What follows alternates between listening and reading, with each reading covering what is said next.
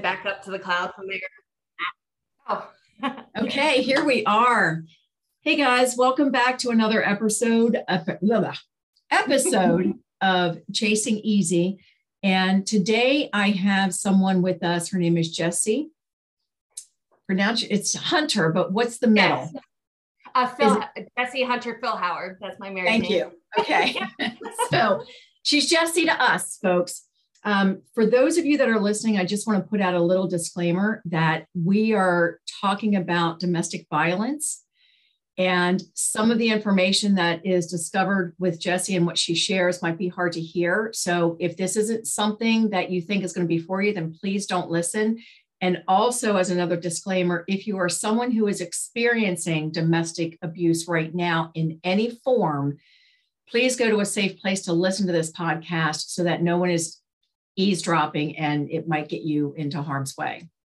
Yeah. So this is a serious topic. And again, coming off of April, which is Domestic Awareness Month or Domestic Violence Awareness Month, I really thought it was fitting for Jessie to help us to understand why it is that women are stuck in a position where they're being abused. And I say stuck because I have not personally experienced it.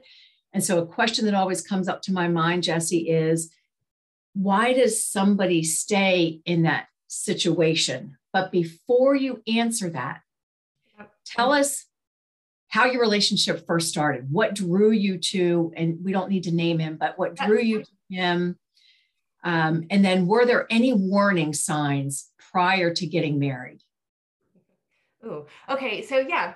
When I first met him, he was very charming and he's funny and just like very quick-witted and somebody that, just was very interested. He was like, oh my gosh, like you're very dynamic. You're very excitable. You know, like there's a kindness about you that I absolutely love. Man, I wish I was like that.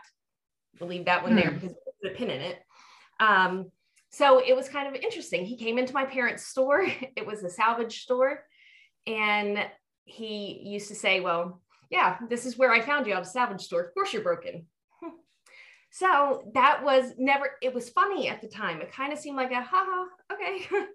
So that's kind of where it started. My parents really did not like him. We had a store that was right next door to the police barracks.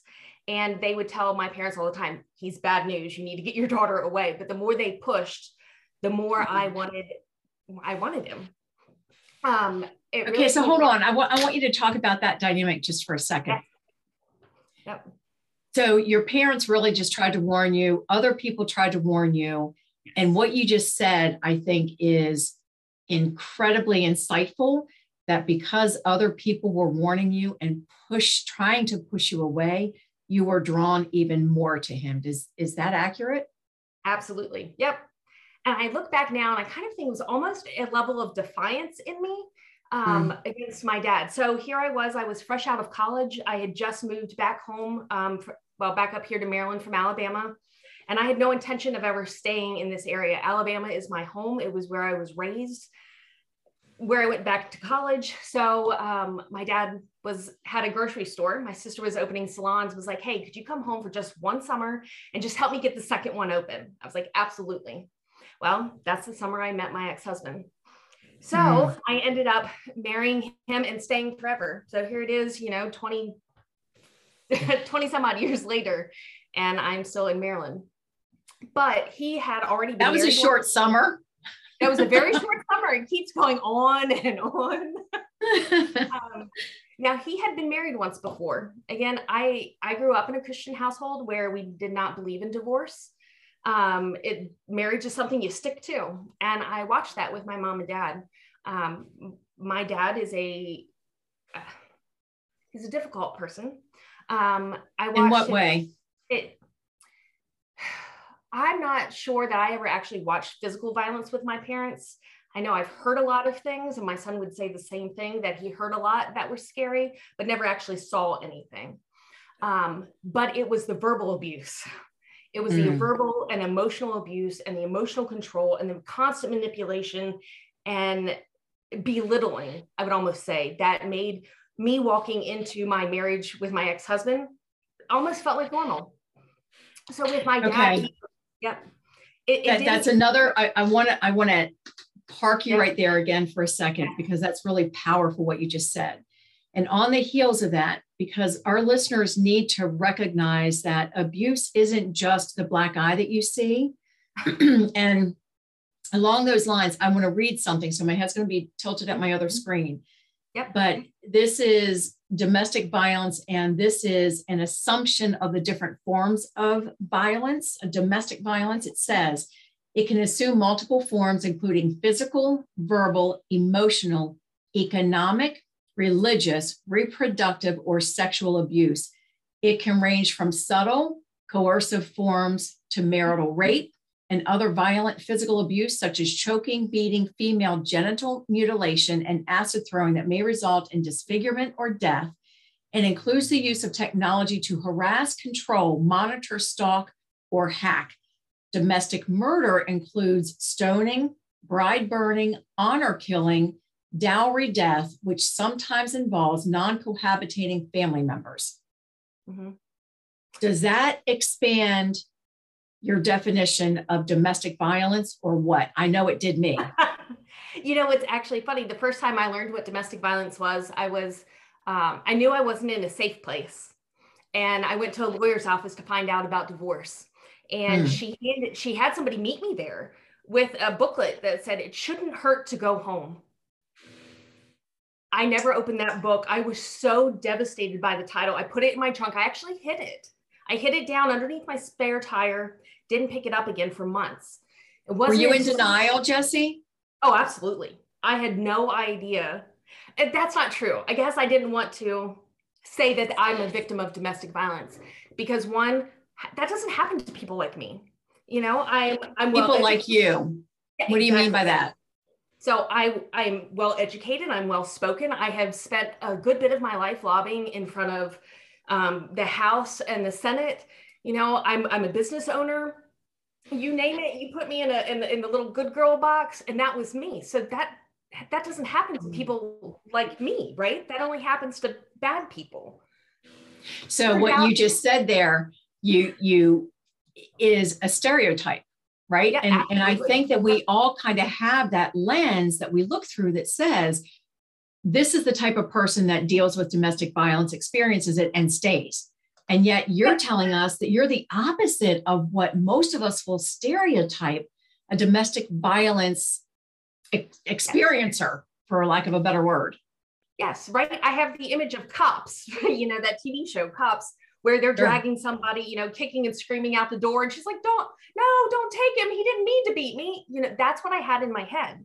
That's not what my life was like. So in the beginning of my relationship with him, with my ex-husband, it was very much a mind game, almost like convincing me how great he was, how fantastic, and what a martyr. Again, this is something that is extremely common in men that become abusers or that are abusers, and you find out. So they start with that martyrdom. What I didn't know is that when men that are narcissistic start a relationship, quite often they already are in a relationship with somebody that they know is ending, but they need a next one in line. So that being said, my ex-husband was what I thought was divorced, and going through, you know, a difficult custody situation with his ex-wife. And here I was innocently stuck in the middle. What he was doing was transitioning out of their marriage and into one with me. So here he was throwing himself on the cross of, it's just so horrible. She's ruining my son's life. I'm just going to go ahead and sign away parental rights to him. And then, you know, then he can have a good life. I'll just leave it alone. I'm never going to be able to be the one that the court will give him to. So I'm just going to walk away. So is that martyrdom that you're talking about? Absolutely. Yeah.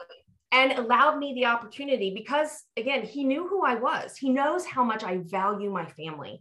To me, family is everything. We are an inseparable unit, even though, you know, like I say, my dad's a difficult person, but, you know, we have always been intertwined. Our properties link. We have been in business together my entire adult life. Our finances are intertwined. There's no secrets amongst us. We are all tied together. So family is something that it's all in. Like, it's not just a little bit. It's not part-time. it is all you've got.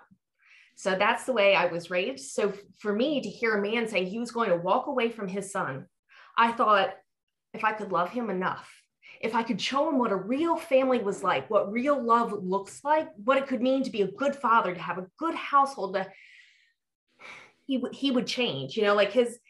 So we got married on a random Wednesday in November. So were you trying to rescue him and rescue his son? Because the thing that you said there was, maybe I can love him enough. Yep. So that actually becomes a eye-opening thing as I was exiting my marriage was, love doesn't fix everything. My love fixes nothing. I can't fix him. I can't change him. He belongs to God. He is God's to fix. So why couldn't you fix him? Don't we often go into marriage and we think that, oh yeah, that's kind of an annoying habit, but I can change him. I can change him. Yes. How often do we do that? Right? Yes. It's like we look at somebody and say, oh, but I can make you better. But that's not what marriage does. All marriage does is almost amplify who you guys are, separate and together. So that amplification. Well said. In my current marriage, we amplify each other to a level that I think is incredible. We are stronger together. I think our marriage is a powerhouse for God when we're together. Most of our ministry stems out of something that we do together. And I love that because that's my story of redemption from my past life. Sure. That's kind of what I call it. My separation between my first marriage and that devastation and my new life was that beauty out of ashes, what God gives you when your life burns to the ground and you've got nothing. Amen. So those of you that are listening in the audience, I want you to just hold tight because she sped forward to let you know that there is redemption. It's okay. That there is hope, that it doesn't end here. But it's important to really acknowledge, recognize, and be aware if you are in a situation that sounds all too familiar of what Jesse's describing, please reach out to your local resources and get some help. But I want to jump back for a second. Yeah. I had asked you about warning signs and you kind of giggled. So were there warning signs? And if there were, why did you not pay attention to the warning signs? It started with yelling when he was angry at anything and throwing stuff and just violent outbursts of anger, not necessarily at me, but in my general vicinity and not things that I was responsible for. So one, anytime that a man can't hold his language, like in any sort of kind words, the F-bomb was usually dropped quite regularly in front of me and at me. That I cannot fathom like my current husband ever saying those things to me. There's never a mean word that comes out of his mouth, but I didn't know that. To me, being belittled and demeaned and having a physical presence that felt intimidating, but you were never actually hurt, that's what I did not know is part of domestic violence. That's how it started. So but you said it felt normal to you because it was kind of what your circumstances were growing up. Yes, and you also mentioned that you were raised in a Christian home. So this is eye-opening, right? There are pastors' wives who are abused and they're just now coming out. So I just really want people to understand that we have to drop the stereotype that we think a certain type of person fits this scenario because it is not true. And you are living proof of it. Yes. So I'm sorry. So go ahead with the warning signs. This was after you were married. Well, some of it was a little bit in dating, the throwing cell phones, the breaking things. That at one point he was over at my apartment and had thrown and broken stuff to where he was like, oh my gosh, we need to leave here like right now because the police are going to come. I know the neighbors heard. Why wasn't that an alarm bell in my head saying, oh my God, we need to run? Here I am thinking, oh my gosh, okay, we've got to get to safety because somehow I got roped into we're going to get in trouble. And I don't like to get in trouble. Not him, we. Yes. Yep. You owned what he was doing. You took part ownership of what he was doing. Oh, I absolutely did. And for the remainder of our marriage, I absolutely did. So when we got married, it became, again, that constant battle of if I didn't do something that was exactly in line with what he wanted, or I wasn't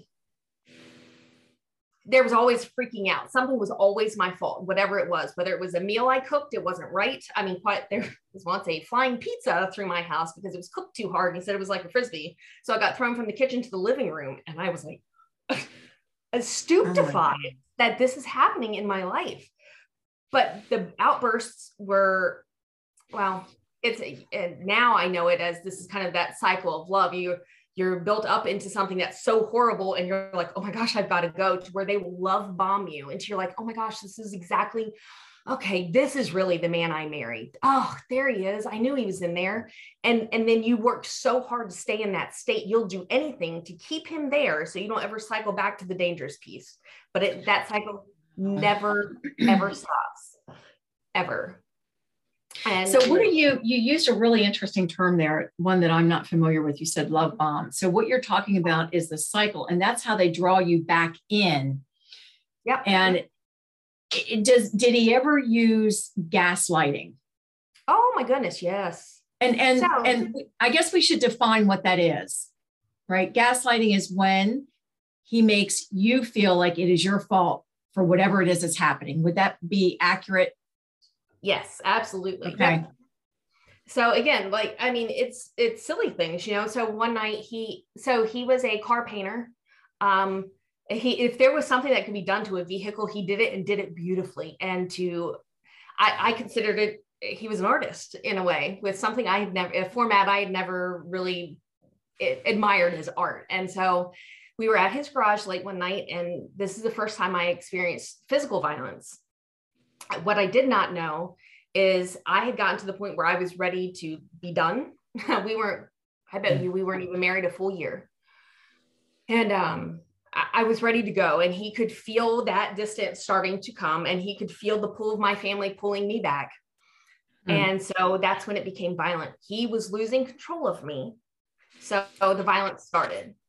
So we were at the garage one evening, and I was he's painting a vehicle. I'm standing out in the garage. Now all of his friends are there. I'm chatty by nature, friendly, happy, go lucky. And so they were there. I'm talking and laughing just because that's what you do as a human when other people are around. He came out and freaked out, saying that I was flirting with these people. He picked me up by my neck and threw me up against a wall, and it broke my collarbone. So then immediately everybody around him scattered. Apparently everybody else knew the level of violence he was capable of. So wait a minute. So there were witnesses to this violence and nobody came to your rescue? No. And that will become the story of, I think, almost all domestic violence. Oh, I'm so sorry. And it's from start to finish, all the way through my divorce. Nobody rescued me.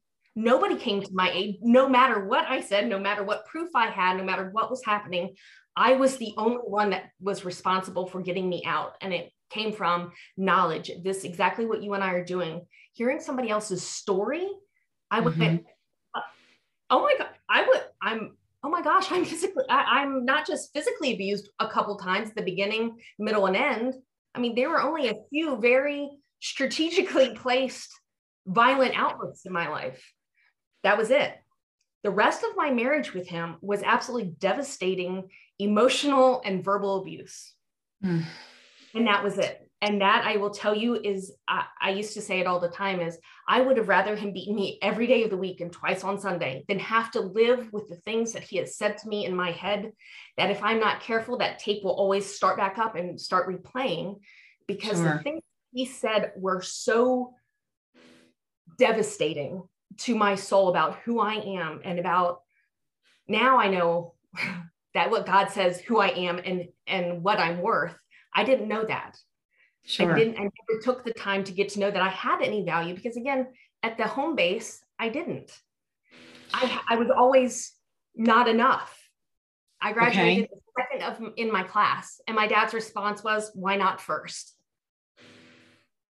I was awfully proud when I graduated second. That's a huge accomplishment out of a big, yes. And I thought it was something I should take pride in, but no, the conversation was, why weren't you first? Why didn't you do more? You should have been more. So that's my whole life, is what I strove towards. So with my ex-husband, I felt very safe because this sounds really terrible now looking back, but he felt less, as if something I could fix and that would make everything better. Okay. It gave me value because I was something that he should prize. Like, oh, look, I've got this. Like, yay, it's good. Mm-hmm. And now life will be better because we're together. And that was not true. All he really did, he would constantly tell me, my gosh, I steal who you are. I steal who you are. I take that from you. I didn't understand. Now I do. I absolutely do. He used to steal the kindness that was in me, that optimism, the hopefulness.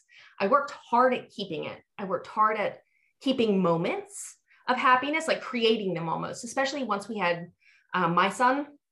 I would try to keep his son and my son together. We used the word brothers. We never used, half siblings or anything along those terms. I wanted it to always feel whole. So I did a great job at creating moments for our kids where, look, it looks perfect.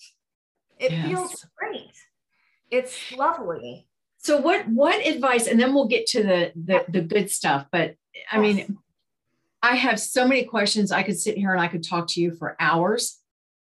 I'm not going to do that to our audience. So we might have to have you come back another time.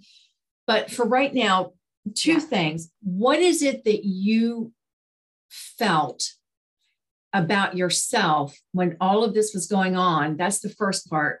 The second is, what was your response when he threw you up against the wall and you broke your collarbone? So 2 parts. Yep. So actually we'll tie in kind of all of the physical moments kind of in one, because that's almost how I look at it, because they bookend my marriage. Okay.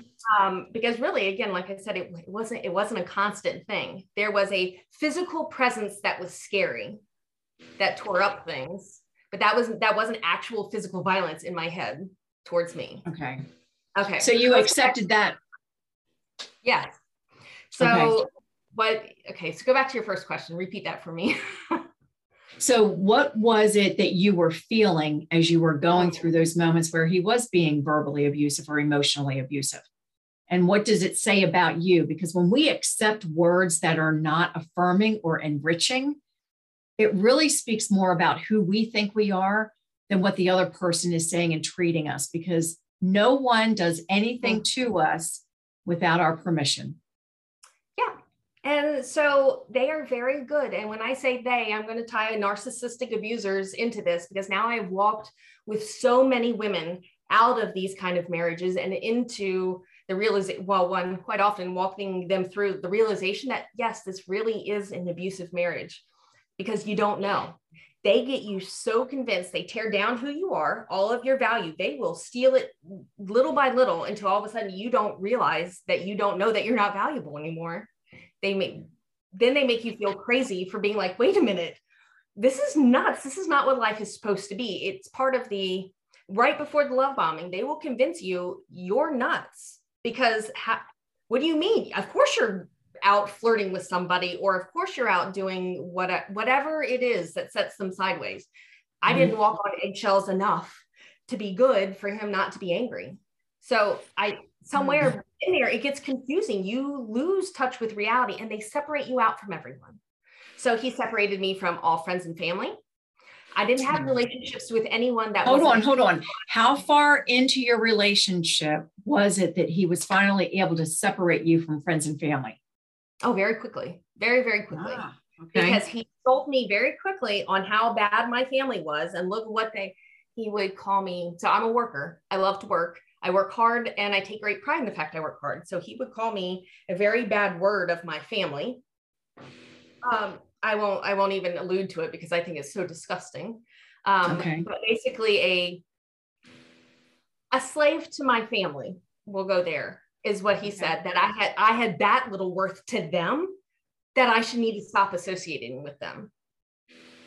That's how they valued me. So that's how he started to take my value. He told me other people saw no value in me. Ironically, and did you start believing it? Oh, absolutely. Yep.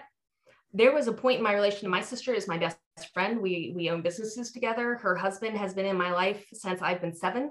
I know how much these people love me. And he had me convinced within months that they were going to cheat me out of all my money and my ownership and stuff, that they were going to, they just had no value in me, saw nothing of worth, and that he's the only one that could see me and what I was valuable enough to be seen as. So he took it from me and gave it back, if that makes sense. He convinced me everybody was horrible. I couldn't have relationships with friends and family. Well, with friends, we'll go there, because they have nothing to offer. What do you need from them that I can't give you? That sounds silly from this side now, from understanding what real life sounds like, but they really do create a world that is theirs, that they control. Your reality is only what they tell you. And again, I'm a smart cookie.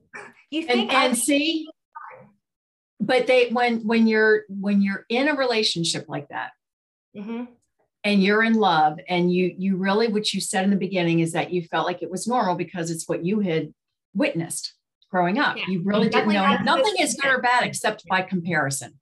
Yeah. So you had nothing to compare that to outside of what you witnessed growing up. But what's interesting is it doesn't matter what pedigree you are, where you have come from, none of that matters, because if you have low self-esteem, and a lot of times we don't even recognize that we have that, we start to believe this person that we have now fallen in love with, and they are telling us in the beginning how wonderful we are. And then when that changes, we start to believe what they're saying. Right. Yep. Absolutely. And we hold to that. Yeah.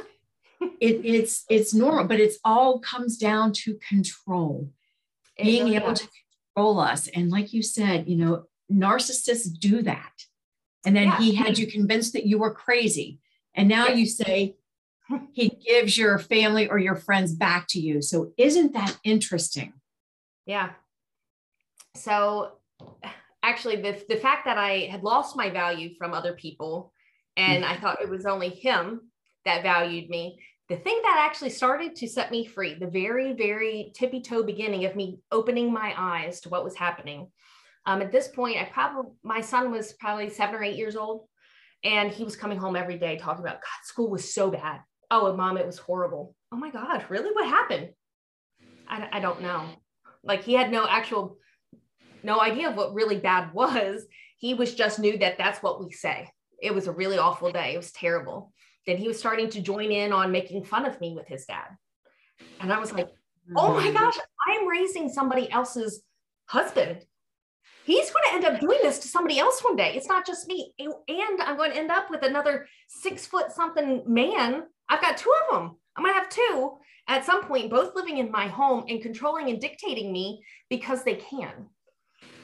And then we were standing in the bedroom. My ex-husband had thrown a vase, a very large vase, across my room, put a huge hole in my wall. And I was like, what in the world? Like, what is going on? He goes, Jessie, you don't understand who you are. You are just one of the worst people. Nobody likes you. Why don't you understand that? Nobody likes you because you are so unlikable. And I stopped, and I actually stood there for a minute, and I went, okay, but see, the thing is that my clients like me. Like my family likes me. Like, lots of people think I'm lovable. Like, people find my company enjoyable, and yet you're the only one who thinks I'm not. I don't think I'm the problem. I think it's you. Did you say that to him in that moment? Yep. And what happened? So that moment came and went. And then, like I said, I knew the end was coming. I hadn't yet found out he had an 18-year-old Russian girlfriend who was pregnant. It was coming to the surface, and here in the next couple of days, he told me that was what was going on. And I was like, okay. In my head, I'm thinking, thank you, Jesus, I have an out, and it's not my fault. Somehow this is not my fault. I get out, and I'm going to be free, and I'm going to be okay.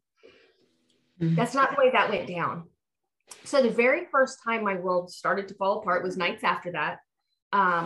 He told me what was I'm sorry. On. How long at this point were you married? I got my protective order on my 11th anniversary. So we were probably in the beginning of year 10. Okay. So it started off with a broken collarbone. somewhere in the middle of my marriage, not at me, but he ran a car through a building to run someone over. So he ended up, again, not the life I ever thought. I'd never met anybody that had been into jail before. Turns out I was married to one. So I was shocked because, again, this is not the value I thought my life was going to have, or the path I thought it was going to take. So that was in the middle. It had gotten so bad. I was like, if you don't see this as a call to find Jesus, I don't know what's ever going to wake you up. And I need you to fix this or I'm gone. Like the night before, I had decided to leave him. I had talked to my whole family. I let them know that's what was going to happen. I got home that night. He and my son were sleeping in our bed. This is in the middle of our marriage. They were sleeping together in our bed. And I remember sitting at the foot of my bed thinking, oh my gosh, Lord, I'm getting ready to change this. For the rest of my son's life, I'm getting ready to change the dynamic of what family is for him forever. I was like, God, I've talked to everybody but you. So what do I do? And I just sat there and I was like, okay, I'm going to, I'm going to get through today and we'll be all right. Well, that morning about 8 o'clock, I get a phone call that he had run his car through a building trying to hit somebody. He's under arrest. He's at a hospital. It's knocked his front teeth out, and everything kind of began to fall apart there. The culmination of the first 5 years of our marriage that was it. That was the highlight of it was, oh my gosh, it's not just me. He's a hateful person too. It's everyone. Everyone is scared of him. He wasn't able to hold down jobs for a long time.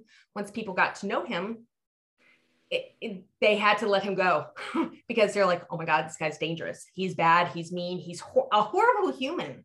Couldn't hold on to friends unless they were really young and gullible. So that's the kind of like men and people that he surrounded himself with. We kept getting older. They stayed the same age. They're the only people that you can pull the wool over their eyes is when they were young and too naive to realize that the things he talked about, how great and big he was, it was just talk. Younger people are impressionable. Yes, exactly. And that's where I was when I first met him. I was very naive. So anyways, that was the middle. And for 2 full years, he pulled himself together and was exactly the person I needed him to be. 2 years. That's how long he was willing to hold on to me. Because again, there was a monetary value to me as well for him. Explain that. Okay. So, by 26, my home was paid off. I come from a family that has money. That sounds very self-centered. I guess I feel bad when I say that out loud, but for him, he had grown up in a family with no money. And so for him, so you were his ticket. Yes. I was his high. Yeah. I gave him value. I thought it was love that I was giving him, but to him, I came with dollar signs attached, saying that he could have a life, he could do all the things he wanted, and I didn't need his money because I was independent enough to say, okay, well, that's okay, go do what you want with it. Your money, go ahead, go have fun, because I wanted him to enjoy life. Mm-hmm.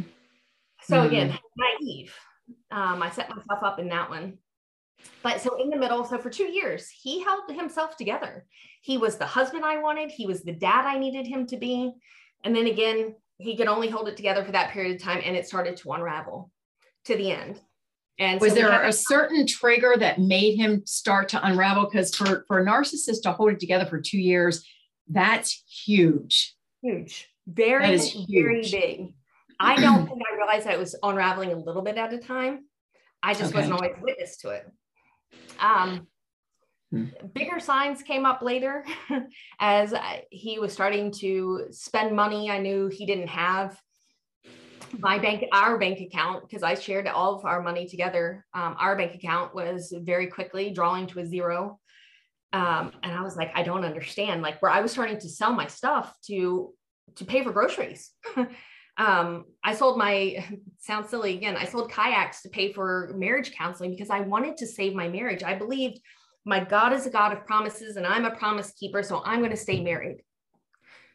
What I didn't know at the time was God values my life way more than he values that marriage. He does not want you to stay in a marriage that does not reflect his loving kindness and what he wants. As Christ loves the church, a husband should love his wife. I didn't understand that. I just thought you stay married. So there's two things that I need to say about that, because I know that when you come into a marriage, into a relationship, we're supposed to be equally yoked. And Yes, equally yoked means that we both are drawing from the same strength from Christ. We're in it together, right? Yeah. Most people don't know that, and they are blinded by the emotions that they have that overwhelm that sense of true identity in Christ and in Christ's church and the marriage. Mm-hmm. With the statute that God hates divorce, which is what I hear all the time. Yep.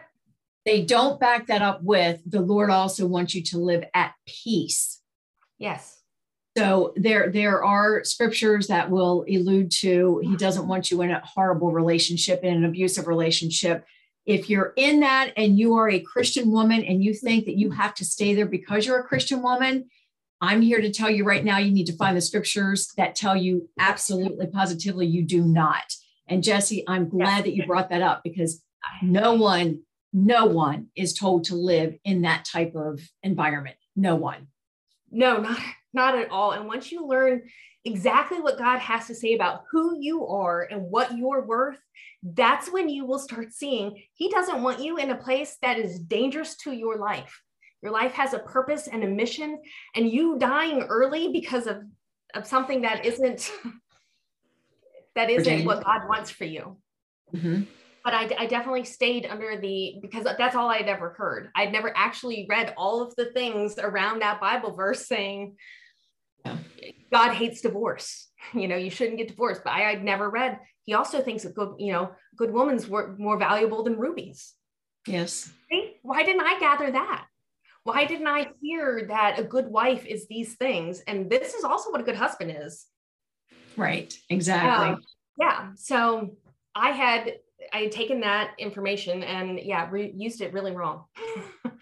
And as most of us do, because it's what we continue to hear. So we don't hear about the proverbial wife, what our role is, and we don't hear about the submissive, I'm going to use that word, husband and his role. He's to lay down his life for us. And you gentlemen can find that in Ephesians 5. So ladies, look up the proverbial wife, Proverbs 31, men, it's in Ephesians 5. This is how we are supposed to live in unity with each other in a marriage, period. My husband, my now husband, my very lovely, wonderful husband says this. So quite often men will say, I would do anything to protect my wife. I would fight for her. I would harm somebody. If somebody is physically coming for their wife, they would do anything to protect her. What is he doing behind closed doors? Is he still protecting your heart? Is he still using words that lift you up, that build you up? Is he doing things that add value to you and not stealing it? That's what it is. All hateful words, all bad words, all things that are actually God designed for war to be used outward towards something that you're fighting against. Those kind of tough words, rough words, negative words were all used as war words. Everything positive and everything good and all of those things that are life-giving words are what you use in your home. So that's what you should be only spoken in your home. Things that give life, give breath to you, that make you say, yes, okay, good. You know what? Life's really, really hard right now, but you know what? It's okay, because I've got somebody standing beside me that says we're in this together and breathes life into me. When I can't see my value, my husband now will pull me up under his arm and he's like, let's just pray. And I used to get so mad at him when he did this when we first got married. I mean, literally we'd get angry because I'm like, yeah, whatever. And he would pull me up and he's like, no. And he would pray over me and talk to God about who I am and what my value is. God, this is a good woman. I know exactly how you made Jessie. I can see her loving kindness in you. She's a good mom. And whatever I needed to know in those moments, he would say before God in prayer. So one, I know that he and God are in agreement, but he's not going to go before God and lie. I knew that because I know my husband's heart. But he did that for me. And once it started setting in, I'm like, oh my gosh, he's praying these words over me because it's truth. And he needed me to hear his truth. I couldn't hear it when he said it, but when he would say it before God and I together, then I knew it was true. I knew it was true and I was okay. So that's really like a 180 from what you came out of. Gosh, yeah. And I know we probably have about another 10 minutes. Okay. So what I'd really like to do is you had mentioned something early on about facial reconstruction. I want to talk about that if it has to do with something that your ex did to you. And then I want you to quickly jump to how did you heal? Because I want our audience to hear that whatever your situation is and wherever you're finding your value now and your worth now, there is someone who is your creator, who is still here loving and caring and cherishes you. And then one other comment, and then I'll let you tell us, but one other comment is, and this is what my husband always says, if you are not enriched by the relationships that you're in, you need to not be in those relationships. Yes. It's a very simple test. If someone is not enriching your life that you're hanging out with, you need to find somebody else that does. And then on the other part of that is you need to be that same type of person for the people that you're in their lives of. So just think that enrichment and enriching other people's lives, people enriching your life, those are the relationships that you want to be in. All right, Jessie, I'm sorry. All right. So towards the end, the first time the physical violence really got scary was, again, a few nights after I had told him that, whatever. Anyway, so he actually got so angry in the middle of the night, about 4 a.m., he liked to drag me out of bed and holler and scream at me. So I started sleeping with my son, thinking that was going to keep me safe. Until one morning he said something and I wasn't responding anymore. He was getting no emotional reaction out of me, anger, happiness, nothing. Okay. Numb. Okay. Yep. I just stopped because he was eliciting something out of me, whether he can control my happiness or my anger, either which way, he was controlling my emotions. And when I participated, he was winning. And that's what fed him. So if I stopped, then he couldn't be fed. So it was a risk. It was. And I didn't quite realize how risky until I woke up. He was screaming and hollering and he ended up jumping on top of me. And for anybody that is in a relationship, this may be a trigger. So I woke up to him strangling me and literally choking the life out of me. And I'm laying next to my son. My son's literally laying under one of my arms. And I'm thinking, he's going to wake up next to me tomorrow morning and I'm going to be dead. God, please, in this moment, God, please just save my life for Donovan. Just at least, or let me go to the kitchen. Let me die in the kitchen, but not in bed next to him. But this is when I learned my dependence on God. A lot of times it started to become not just day by day, or even, it became more than hour by hour. It was a lot of times minute by minute. It was second by second. I had to depend on God to get me to the next moment. Sure. So here in these moments, so that when it all came and said and was done, he was like, oh my gosh, didn't know what he had done. He got up and left the house. I texted a girlfriend 4:30 in the morning. I'm like, oh my gosh, my ex-husband just tried to kill me. He just tried to kill me. I have handprints around my neck, bruises. You could see full fingerprints and thumbprints on both sides of my neck. And I say that, I wore them like a necklace. I had no choice. They were there for the whole world to see. I have short hair. So there was nowhere to hide it. And it was September 11th. My girlfriend was like, oh my gosh, Jess, you need to get to safety. And that was it. I had just told her the most horrific thing that had ever happened to me. And her response is, oh my gosh, nothing. I needed somebody to freak out with me and be like, holy cow. Come pick you up and get you out of there. Yes, but there was no sharp response. And holy bananas, Jessie, you're going to die. Nobody said that. Nobody was in shock and awe that I needed them to have. As I would slowly tell people between the September 11th and the beginning of November, when it happens again, I was telling people things about what my life honestly and truly looked like, and nobody responded. There was no shock and awe or, what? That's not what life looks like. I had no idea. And because nobody else was in shock and awe, I stayed. So you wanted validation that what you were dealing with. Did you go to the police or report any of this? Okay. No. So I had gotten a marriage counselor, and I called him at one point, and I was like, Joe, I'm in trouble, I think, and I'm telling him what's going on in my life. And he's like, Jesse, I can't counsel you anymore because I think you're being abused. I'm going to have to go to the police. And I said, Joe, please, whatever you do, don't, I will die. And it was done. And I had to walk away from a relationship with a counselor that was actually going to actually breathe life back into me at some point, save me, because I was afraid of dying. That's the dumbest thing I could say out loud, is that I walked away from somebody that could save me because I didn't want to die. So I think it's rational. Yeah, it becomes no point with an abuser. So he was then, I'm going to kill your dad. I'm going to kill your sister's husband. That way you have to live with the fact that I've taken, your sister's spouse and your niece's dad away from them, and you'll have to live with that forever. And your dad won't be here, and your mom will have to live alone, and that will be on you, and you'll have to live with it forever if you don't conform, if you don't do whatever, if I don't behave. Gosh. So it was safer to stay to protect everybody else, because I knew his violence. I knew what it was like. He's pulled knives on me at this point. He has strangled me. And I don't say choke, because choking is not a strong enough word. Somebody strangles you, and that's the word we use when they actually kill you. They have strangled somebody to death. That is his intention. When a man puts his hands around your neck, actually, I think it's like 80 some odd % of people don't make it out on the other side of that.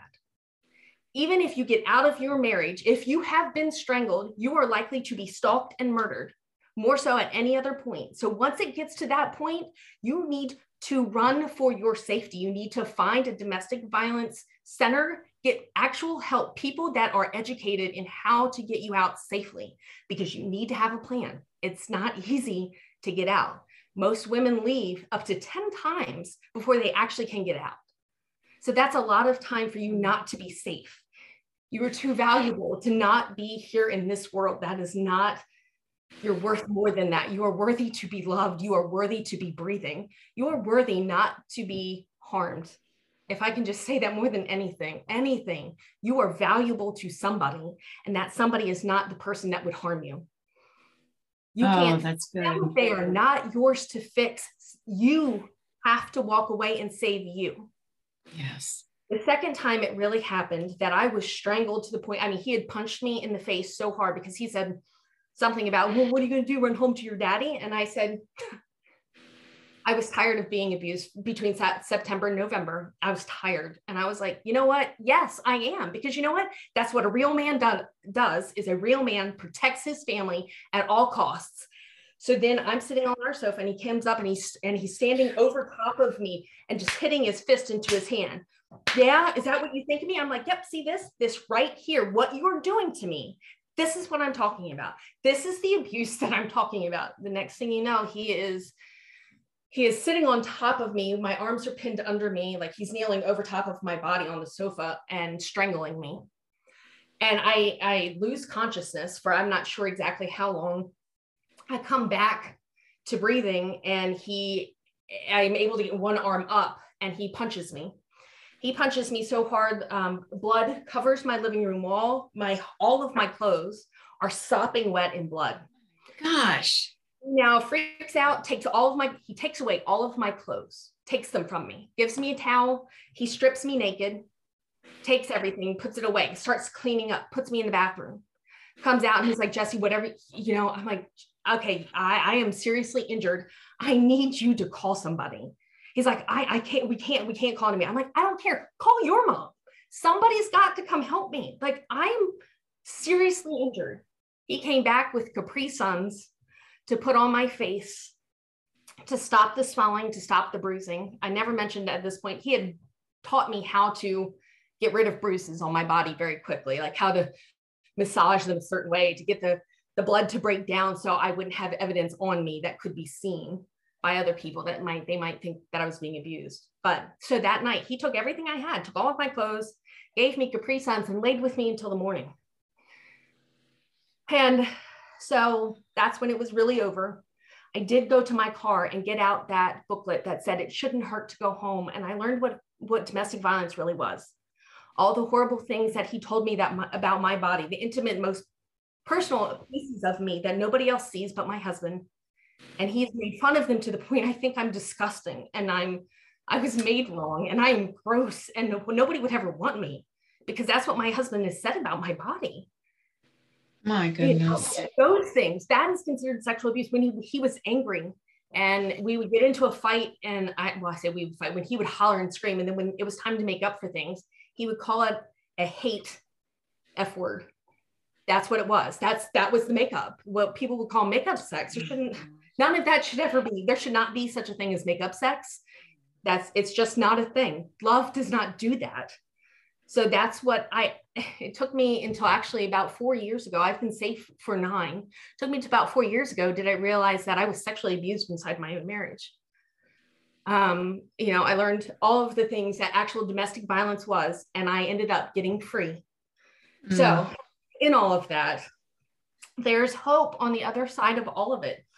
No, I filed charges. Yes, the police, I had a written statement. I had all of his text proving what he had said, what he had done. I had pictures, I had medical records. I had all the times that I had shown up at a hospital for help, and I ended up having to go home because he would find me. After our marriage, he continued to stalk me for an entire year. So that's terrifying. It really was. It got to the point where my son and I never left our house. He never left the house. We never separated. So by the time I got divorced, he was 9. We were stalked until he was 10, and his dad went to prison. He was sentenced to 10 years for what he did to me. At one point, he did run us, my son and I, off the road at 7:30 in the morning on the way to school. Ran us off the road, jumped up and down on my car, screaming, hollering, just, what do you do with that? All morning traffic is driving by and nobody stops. The police didn't come for hours. I went home, and then they came to me and said, well, you should go file charges for yourself. Oh my gosh. Yeah. So, I mean, literally, it ended up a lawyer was kind enough to stand up for me. And even though it wasn't her job to prosecute him, and I wasn't, sitting in the other seat, it was the state versus my ex-husband. She fought for me until he was actually given a sentence that was worthy to be given for what happened. Yeah. Most men walk away. So all the times that he went for breaking the protective order, all of those was, don't do it again. Don't do it again. Don't do it again. I went 10 times. Don't do it again. And every time I'd stand up and make a victim statement saying, this is a piece of paper. It does nothing to protect my son and I from him. I'm in danger. Help me, please. And I would give the statistics of having been strangled and then being stalked and what my percentages of dying are. But until he actually did something, they wouldn't do anything. Yeah. So he was sentenced to 10 years. He was out in 16 months. Oh so yeah, it was very scary for a long time. The thing I learned was you are your own best advocate. Yes. Nobody is going to fight for you more than you will, and you're worthy to be fought for. You have to realize you have that worth. You have to go. You have to keep going. My dad said they're like dogs. Every time they pee on the carpet, you need to rub their nose in it. So don't give up. They don't. You have to continue to do it until you have taught them a lesson to stop, because you won't. You are more determined than they are. You are determined to be safe, to be healthy, to be okay. And your child, should you have one, deserves that. And they need to see you fight for it. So they know they have that worth. Yeah. It wasn't until, So anyways. Jessie, I think we're going to have you back. Yes, I would love to. Give us the rest of the story. So let this be part 1. And I don't want to end on a vision of the last thing that you shared that wasn't enriching. Right. So I know that you're married now. You're happily married to an incredibly God-fearing man. So what I would love for you to do is just to give us a snippet for part 2, which will be next month in June. Give us a snippet of what to look forward to and just inject some hope. Because audience, I know that there were some things that Jessie shared that are heart-wrenching, that you think that, oh my gosh, how could anybody put up with that? Or you might be the one who's putting up with it. Get the help that you need and list people to come alongside you. Yes. But Jessie, I want you to end us on a good note with inject some hope into the women that are listening. The greatest thing I can tell you is there's life on the other side of this. This is not who you are. You are not defined by this moment, but it is your story when you get out to the other side that's going to give another woman the courage to step out and say, okay, that happened to me too. And I want the life that you're living. How do I get there?